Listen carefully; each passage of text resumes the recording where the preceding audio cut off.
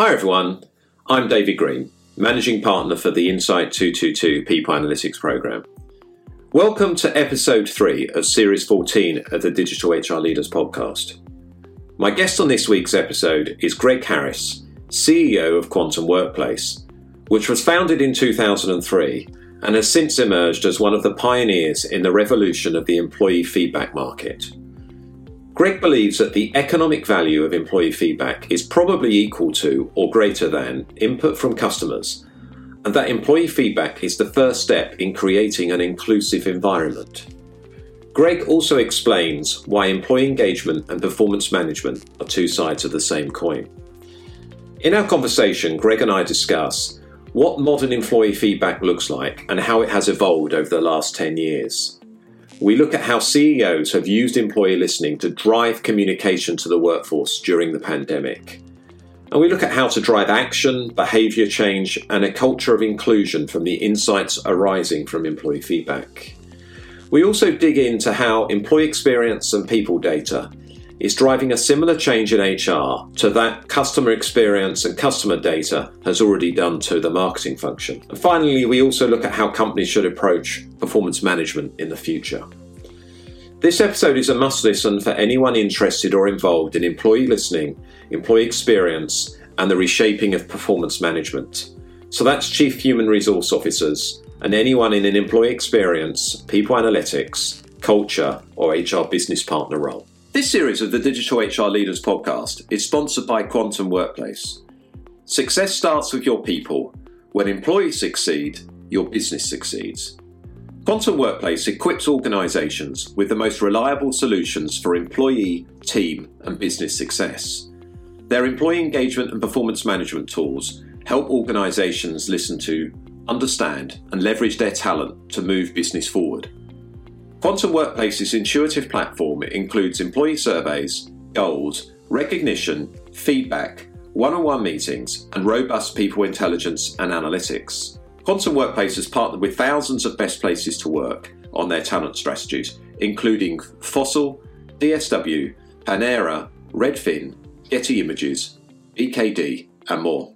To learn more, visit www.quantumworkplace.com/digital HR. That's www.quantumworkplace.com/digital HR.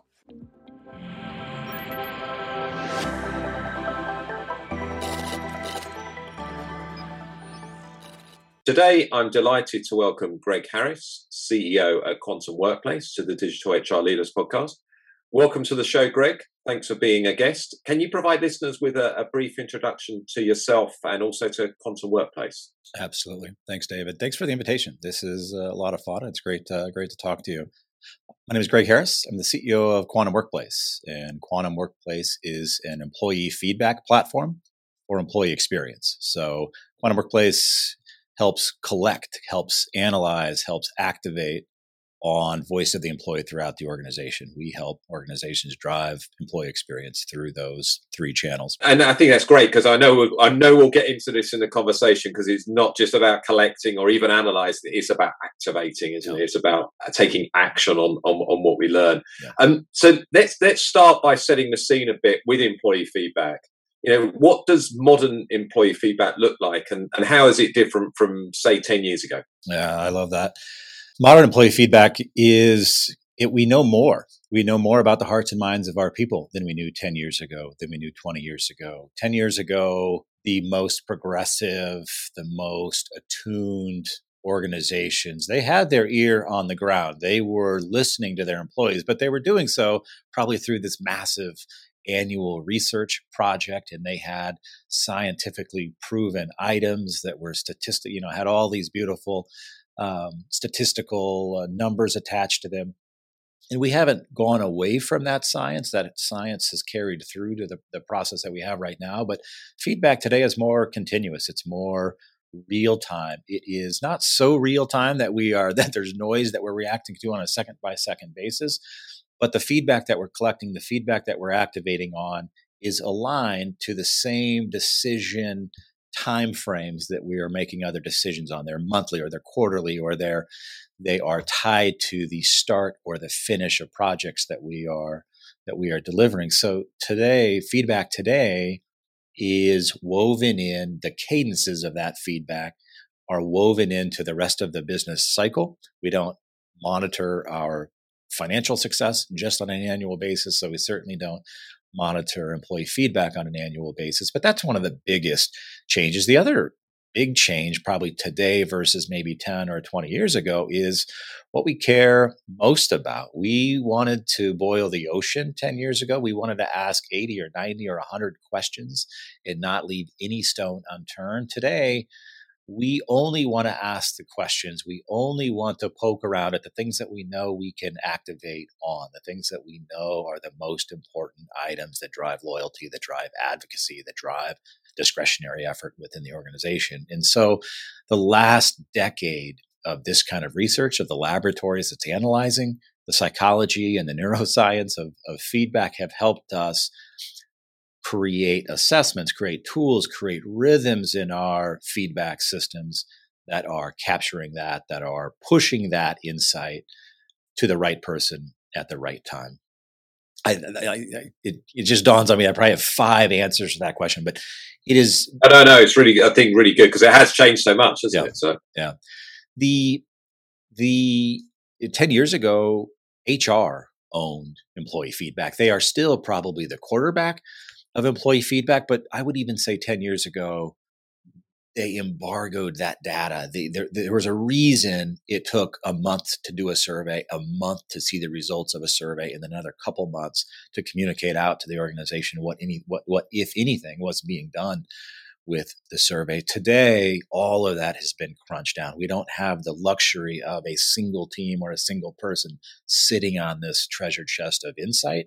It has to get into the hands of the people that drive that engagement and that experience the most, and that's managers. So 10 years ago, feedback was an HR application. Today, enterprise feedback is an organizational application.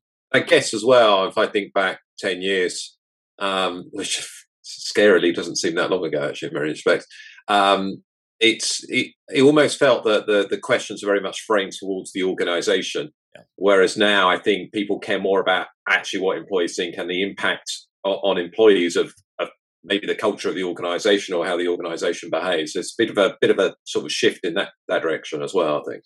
No, I think that's exactly right. The idea of the movement around employee experience is the biggest thing that's happened in the organization since email. This is a 20-year trend that we are just now getting started on. And 10 years ago, maybe 15 years ago, we were curious, and it was probably a small subset of organizations. We were curious about engagement. We wanted to tap into that feedback, but it was still early. Organizations like mine that have been around for 18 years still had a lot of education to do. There were still a lot of people that asked, wait, do I really want to know what our employees think? Why do I want to do that? That seems to take a lot of effort. That sounds like it's going to cost money. What's the ROI on that? And there were all these ideological roadblocks to just tapping into the voice of our people. That educational work is, for the most part, done. It's not at 100% of organizations. It's not this aha moment where everybody is on the same page with that, but 80 or 90% of organizations. 10 years ago, it was probably 20%. Today, it is the vast majority of organizations just understand on the surface that we need to create an environment. This actually was exacerbated, was accelerated in the last 12 months through COVID. 15 months ago, a CEO might get in the way of HR saying, hey, we need feedback in place. We need to get smarter about the voice of the employee. And the CEO might say, well, I know what people think. I figure that out by walking out into the hallway and putting my finger into, just observing the office. And, last March, when all of us went home for a while, we lost our ability to do that. And all of a sudden the C-suite was the team that's like, wait a minute, are people too stressed? Are people, working? Are they not working? Do they like what they're doing? Are they overwhelmed? And all of a sudden there was this empathy that welled up through lack of physical visibility that increased the import of using digital tools to figure out what people are thinking. Yeah, it's been incredible, actually. I mean, I know a lot of the companies that we work with at Insight 222, so that's primarily working with a people analytics leader in big global organizations, they've had to use these employee feedback tools, throughout the pandemic. They've had to be very agile about how they use them. And as you said, a lot of it's been driven by questions from the CEO, the CFO, senior people on the board, basically saying, how are employees feeling? How are they coping? What can we do? Yeah. And they do, for the first time with a lot of these executives, they don't think they know the answers. Whereas you said before, they thought, oh yeah, I could just walk around the office and say hello to a few people and I'll get a sense of how people are feeling. Whereas now, without these tools, they would be running blind effectively. No, that's exactly right. And workplaces responded to that too. The first 90 days of this work from home experiment, engagement levels, most of our data, we have 2 million completed surveys a year. So we have, which represents probably several 100 million different ideas, different data points. But overall employee engagement in North America saw record high levels in the first 90 days of pandemic. And that feels a little bit off. It feels a little bit different. And the skeptic might look at that and say, well, everybody's engaged. That's kind of the rush that you get when you're sitting next to a lion. I mean, all of this change, organizational, societal, personal change is happening at the same time. And we feel engaged. We feel energized by that. Is that sustainable? Probably was the question that was happening. But yeah.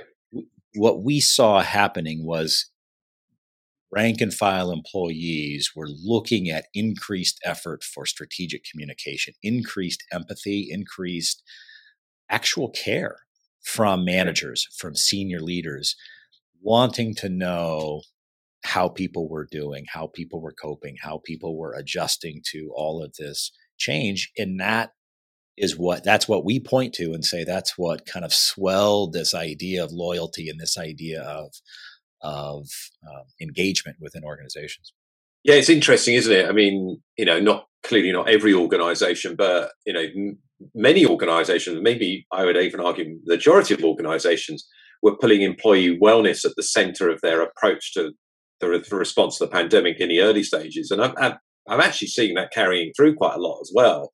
And maybe all the things that you and your peers within your industry, and as you said, you've been doing this for nearly 20 years now. You've been saying all along, you can, if you drive a great employee experience, you will see the benefit from, in terms of outcomes with customers, outcomes from financials, outcomes from employee wellness, engagement, better retention, all those sorts of things.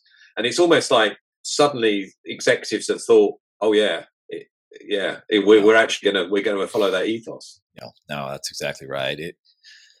5 or 10 years ago, wellness in the workplace was exercise challenges and step contests, and it was maybe the hope that healthier employees, physically healthier employees, will lower our benefits claims or our health claims. Today, I think there is a awakening about mental health in the workplace, and it probably the core of that is stress. As much as we love to say, in fact, our mission for all these years has been to make work better every day. We wake up, the people at Quantum Workplace wake up thinking about our work and how it helps people at the center of their lives. The work is at the center of our lives, and whether we like it or not, how we're doing at work, how we're feeling at work affects our personal life, our contribution to the community. It's rarely the other way around. And so if work is the epicenter, if work is what's pushing that effectiveness out in our personal lives, then we have to be we have to be cognizant of the obstacles in mental health. Stress is probably the core of that in work. As much as it gives us the stroke of joy when we succeed, it is a large cause of stress in our lives also. And we have to be smarter about that as workplaces. I think we're very early into that game. Yeah, I agree. And I think certainly we've seen that coming through the pandemic, and I think a lot of the tools that we're talking about here and getting that employee feedback, we understand the challenges faced by, caregivers, by people that, maybe are living in accommodation where they're sharing the broadband with their kids, with their partners. You've got all sorts of things going on in the background. We've certainly started to understand more about our employees' home lives and our managers' home lives, for that matter, than maybe we did before. What would be interesting is, as you've clearly seen a shift in terms of engaging with clients. Perhaps there's an example you can share of an organisation that you work with who has delivered clear impact with this new approach to employee feedback. We think the epicenter of employee feedback is the manager and employee relationship. It's kind of how we launched and started broadening our tool set back in probably 2015. We went from a measurement device of surveys and using surveys to score this thing called engagement, to creating the digital tools that improve manager to employee relationships. So that monthly check-in or that biweekly check-in, the one-on-one between manager and employees, is the epicenter of that. We have a really cool client. It's a top 15 accounting firm in the U.S. BKD is what they're called. Several thousand employees, but they came to us a handful of years ago. They had an annual survey and they were doing annual employee reviews, and they recognized that their business was changing at a pace that wasn't where their feedback tools weren't keeping up. Simply by going from that annual review to a 4-time or a quarterly performance review for their people, for those performance conversations, increased retention by a measurable amount within 12 months. In fact, this is an accounting firm, so accounting firms are really smart about their hours spent and the time spent on administrative tasks.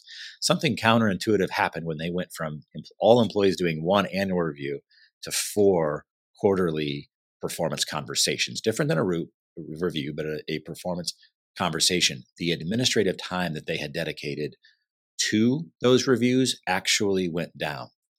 In other words, 4x the frequency of the review process. Administrative burden of that goes down. There's, it's almost like cleaning your house.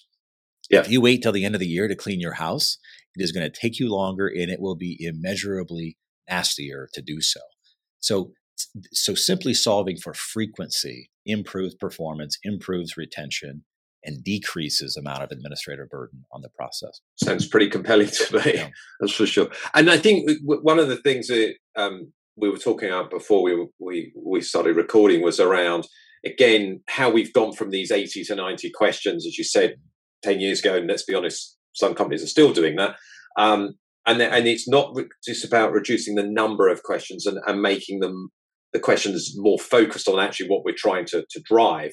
But it's also looking at open text questions as well, and then getting some analysis from that. It's almost like, again, you'll recognize this probably from being in the field for such a long time. It's almost that we're playing catch up with marketing and the approach to getting feedback from customers.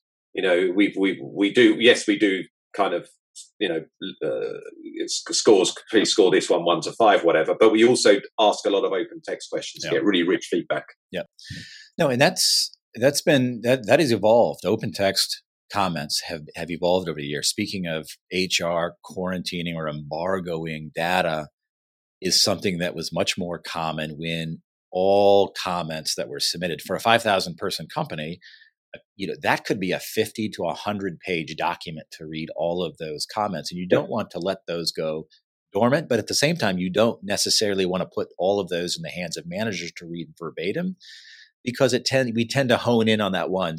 Some employee on some team is going to say too much or name names, or so to use natural language processing to put those comments into themes, to score them based on positive versus negative or neutral, we are 5-6 years into some of that science, and we're not at 100% accuracy on having AI do that comment theming and the categorizations for us, but we're probably 85 to 90% accurate. And it is changing. It's making that process more efficient.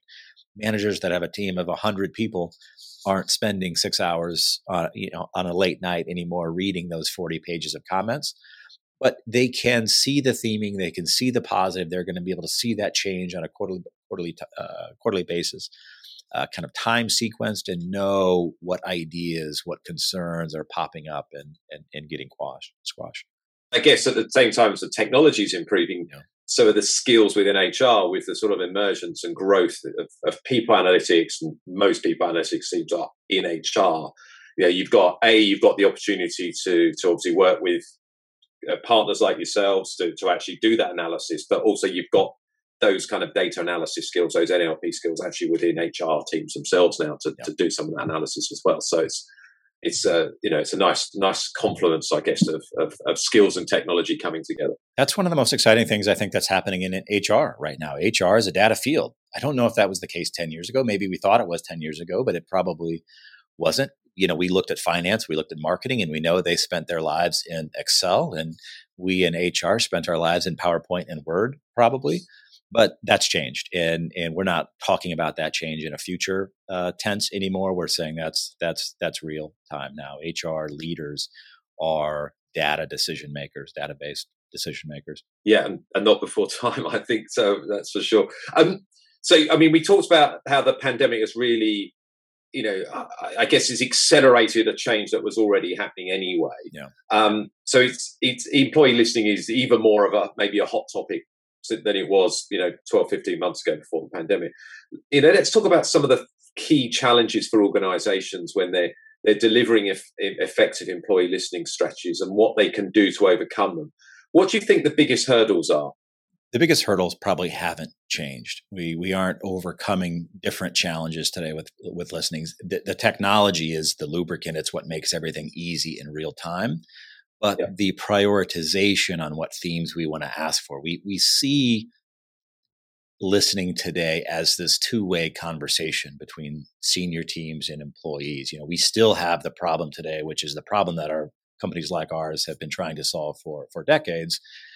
Executive teams and leadership teams have a murky, fuzzy view of the perception of their people, and employees have a murky, fuzzy view of the perception of leadership. So we have to bring those two things together. So separating signal from noise is still the biggest challenge in a listening strategy. And it gets to what we were talking about, David, about surveys a decade ago or 90-item surveys. And we'll still do full deep dive assessments. Now that might be 35 or 40 items, but we know that by the questions that we ask send a message of the things that we value. So if we ask questions about trust in senior leadership, we are sending a message that we value trust in senior leadership.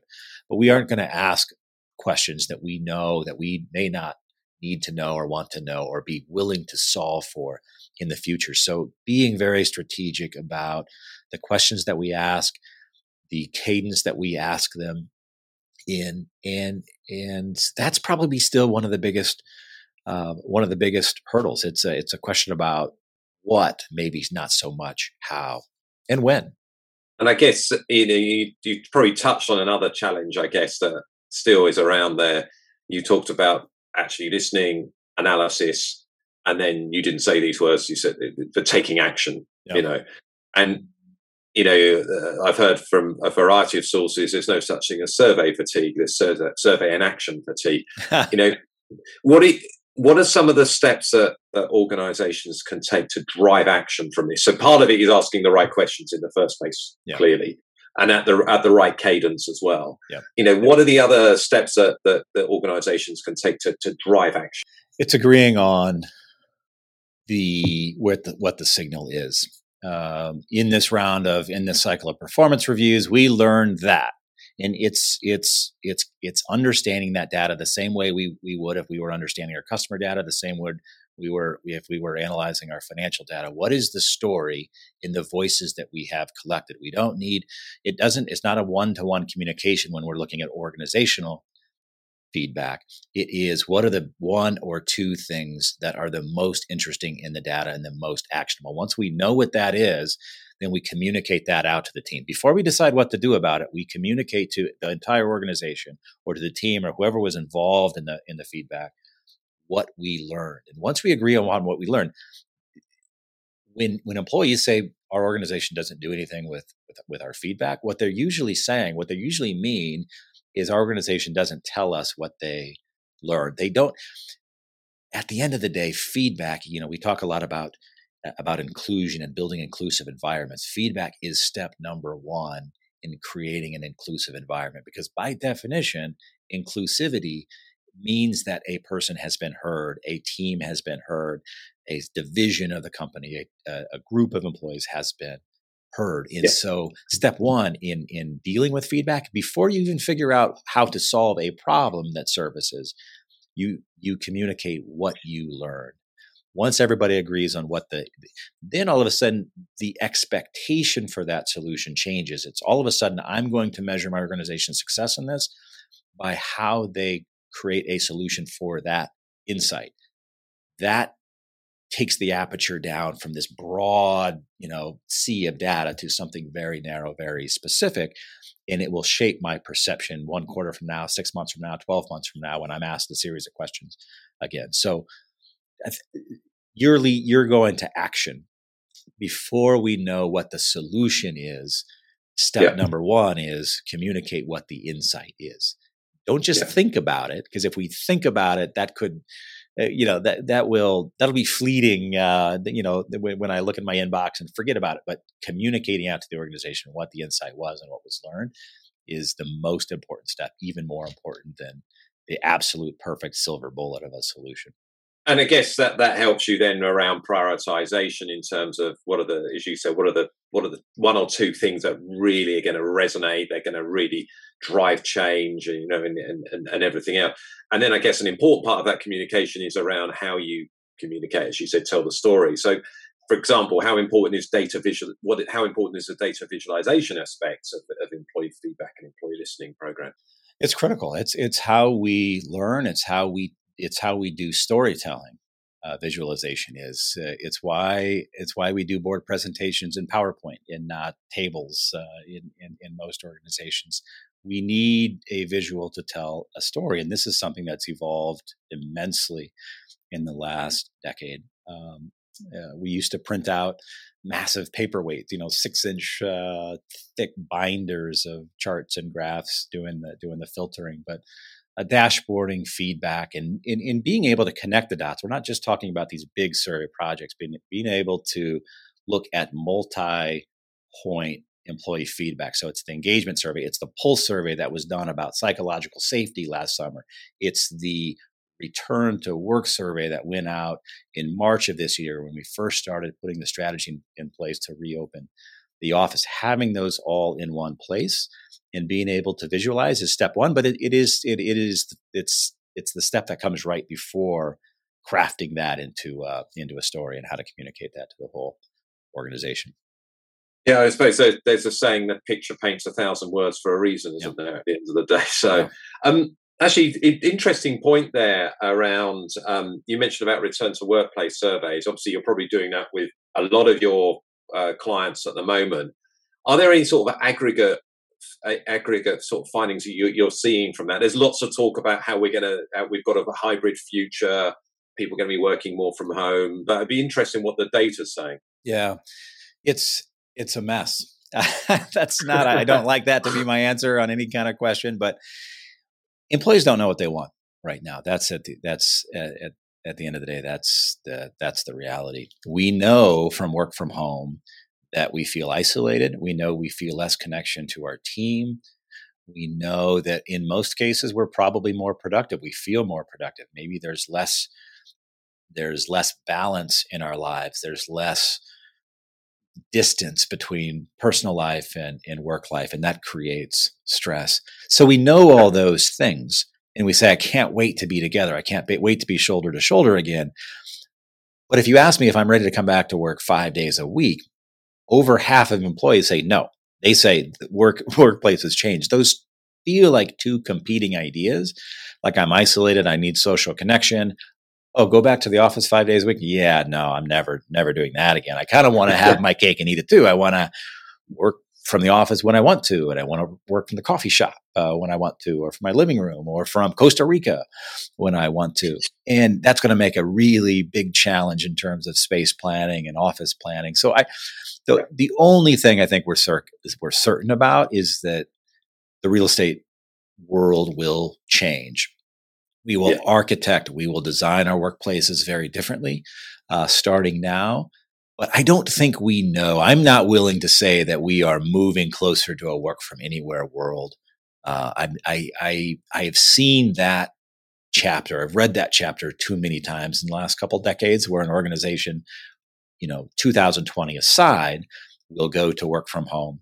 We'll take teams and work from home, and then within 2 or 3 years, they come back. There is incidental communication, incidental contact. There is serendipitous communication that happens in a workplace when people work side by side that drives creativity, that drives innovation.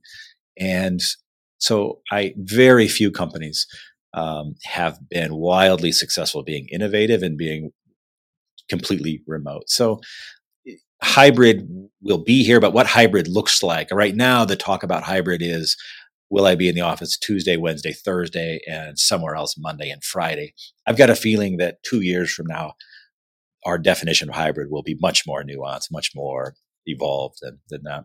Yeah, I think you're right. I mean, I've got a hypothesis that people are going to respond very differently now, having been, and let's be honest, not everyone's working from home, because some people have gone back to the workplace or never left because they're critical workers. So, in this element, I'm talking about people that have almost been exclusively working remotely.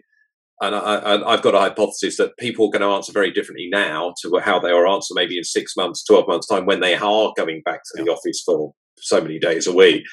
And that's going to cause companies a challenge, isn't it? Because, as you said, there's going to be a lot of work around real estate. Maybe some companies will, cut the amount of office space they've got, particularly in very expensive cities. And they will reconfigure offices maybe for the type of work they think people want to do in the office, or they think is best done in the office. So I guess it's going to be slightly more collaborative, more innovative stuff. But some of this will be driven by employee preference, of course, and those employee preferences might change, as you say, because yes, we do miss those serendipitous encounters that we get by the water cooler or in the kitchen or whatever, and yeah, it's going to be really interesting. And I guess the questions that you'll be asking, your clients will be asking in their surveys, will have to evolve to kind of to fit with that. Yeah, no, I agree fully. Did you? It is a good question, really. I mean, I think that I get the fact that executives, I think, are more now honed in on the importance of of listening to employees, and I think that was happening, as we talked about before the pandemic. It's been definitely a focus of the pandemic, and let's be honest, the pandemic's not over yet, and probably won't be for a while yet. But do you think that this sort of renewed interest in the voice of the employee, or this new interest in some cases, the voice of the employee, will last long term after the pandemic? 100%. It is. This isn't new, and it's not going away. This isn't a phase. I think I mentioned earlier,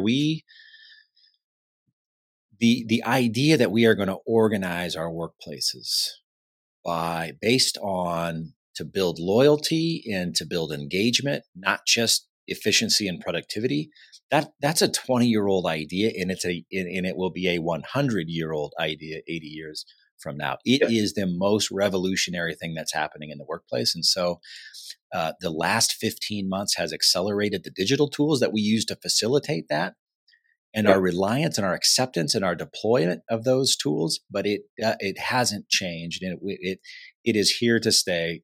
Organizations will live or die based on the cultures they create. And it's not just voice of the employee, it's understanding the relationship between voice of the employee and performance of the employer, performance of the team.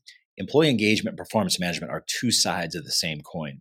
We saw them as different things. 5 years ago, HR departments had separate leaders or separate managers for engagement than they did performance. Those two things create virtual cycles or circles or vicious circles, and they need to be talking to each other. So the reinvigoration of voice of the employee, of listening in the last year is here. It's here forever. Like it or not, it's here forever.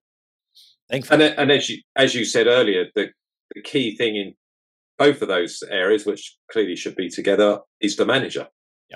Yeah, the manager is a critical point, really, isn't it, in helping drive engagement and the right culture, and then the performance that comes out of that.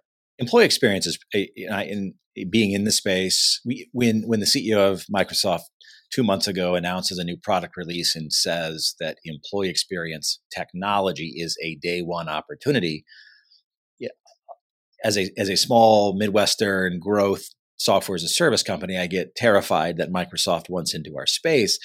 I'm terrified for about 15 minutes, and then I realize, oh wow, what the pump that we have been priming, that we have been building for 20 years, is just now starting to hit the S curve. It's just now starting to create mass adoption, and that's exciting. That's why I can confidently say we're not going back. The organizations will organize themselves for that loyalty. They will make decisions.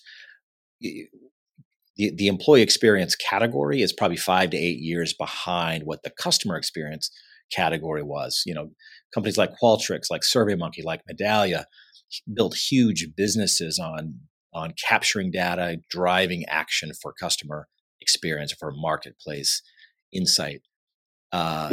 It is now employee experience's time to do the same. EX is probably 5 to 8 years behind CX, but I would argue that ultimately the economic value of our employees' feedback is equal to or greater than the economic value of any single customer's feedback. They create the long tail, the long opportunity in our innovation, in our customer loyalty. So this is a secular trend that we'll see for decades to come. Yeah, I think you're right. I mean, you mentioned obviously Microsoft kind of entering your space. I guess they entered it via LinkedIn's acquisition of Glint, and then all the work that they've subsequently done in terms of bringing in some of the passive data that they've got from some other acquisitions they've made and other technologies they've already got. You've seen obviously SAP make a huge splash in this space by acquiring Qualtrics, and then putting a bit of it, listing some of it.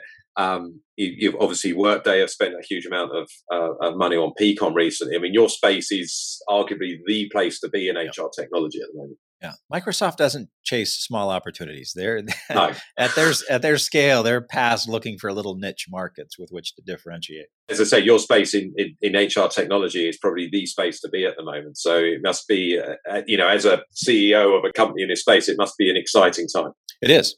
It's thrilling. It's funny. I think of a couple of years ago, the Lumineers as a band, and they get a Grammy for New Artist of the Year, and they bring the lead singer up of the band to say, "How do you feel?" And he's looking in the camera, and he's like, "New Artist of the Year. It feels kind of weird since we've been touring for 10 years." So yes, we are on the very forefront of this opportunity of the S curve of growth, but we have paved a way. Not just Quantum Workplace, but a handful of other firms have been paving this path and building this language and the science and the data and the tooling for some of this. Like, I think about our one-on-one product.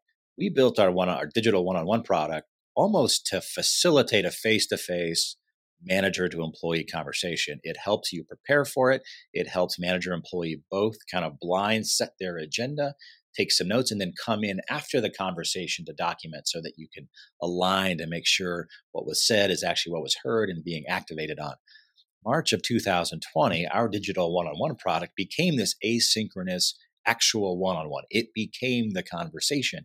And then to have 12 of those over the course of the year, when an employee goes into that one annual conversation where they're going to talk about or build a case for their performance bonus or their raise, they have real data, real visualization, real feedback that they've collected. That is different today than we've ever had. The balance of power within an organization, the balance of data will always follow the balance of data, and we have more balance of data within organizations than we ever have. Well, Greg, unfortunately, we've come to the last question, and it's one we're asking everyone on this series. Many companies have, and we've talked about performance actually. I think I know what the answer might be, or part of the answer might be to this. Many companies have done away with their annual performance management cycle over the last few years. We talked about some of the reasons why, but we haven't seen a new consistent model replace it as quickly as maybe some people expected. How do you think companies should approach performance management in the future? I think there comes a day where we lose the language of performance management. We start talking about performance conversations. We start talking about coaching. Whether you're in the UK, I'm in the US, wherever you are in the world, humans love athletics. And one of the things we love about athletics is we love observing people perform at their best. We even love coaches standing on the sidelines, providing performance feedback in real time and making adjustments. The next phase, the phase that we're in right now for performance management is, number one, changing the frequency. We talked about this already, changing the frequency with which we think about this. Performance management is less about any single score, and it's more about the expectations and the alignment and the goals that we are tracking throughout the year. So we have to look, any business has to look at how they do reporting. Do you do quarterly reporting? Do you do annual reporting? Do you do monthly reporting? Look at your months. If you have board meetings every 3 months or quarterly, look at every month as a period in a game, and the quarter is the game and the year is the season. So every season has four games, and every game has 3 periods. That's how we build our employee listening, and we couple our employee listening with the performance measures that we are listening to. Voice of the employee and listening to it helps employees know what the organization's valuing and what they want to get feedback on, and it helps us understand any obstacles that are standing in the way. But attaching it to the goals that we're doing, the recognition that's happening throughout organizations when employees all over a company are giving this team praise or this person praise, that is data. That's ambient data. It becomes really valuable in the performance process. So it is multiple sources of data, all creating the same visualization that a manager and an employee has in one place for one conversation. That is the future of performance management. Great. What a perfect way to end our discussion, Greg. Thanks for being a guest on the Digital HR Leaders podcast.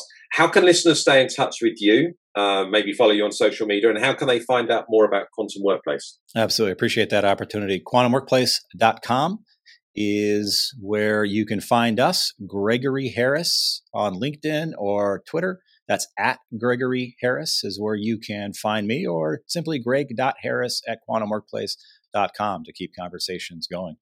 I appreciate the time, David. Big fan of your show and your team. I think you guys are doing very important work in our space. Well, thank you, Greg, and likewise. So it's been great to have you on the show. Thank you. Absolutely. Thanks, David. Thanks for listening to this episode of the Digital HR Leaders podcast. I hope you enjoyed it. You can subscribe via your podcast app of choice. If you did enjoy listening, please do rate the show on your podcast app and share it with your friends and colleagues via social media. We rely on your feedback and support to keep being able to make the podcast. If you haven't already, do check out the My HR Future Academy at myhrfuture.com. It's a learning experience platform for HR professionals looking to get certified in people analytics, digital HR, and workforce planning. You can also subscribe to my weekly newsletter by going to the My HR Future website. That's all for this episode, but please make sure you tune in next week when we'll be speaking to Melissa Corwin, Vice President of Employee Experience at AT&T, about the relationship between business transformation, culture, and performance management. So don't miss that one. Until then, stay safe, stay well, and I'll see you next time.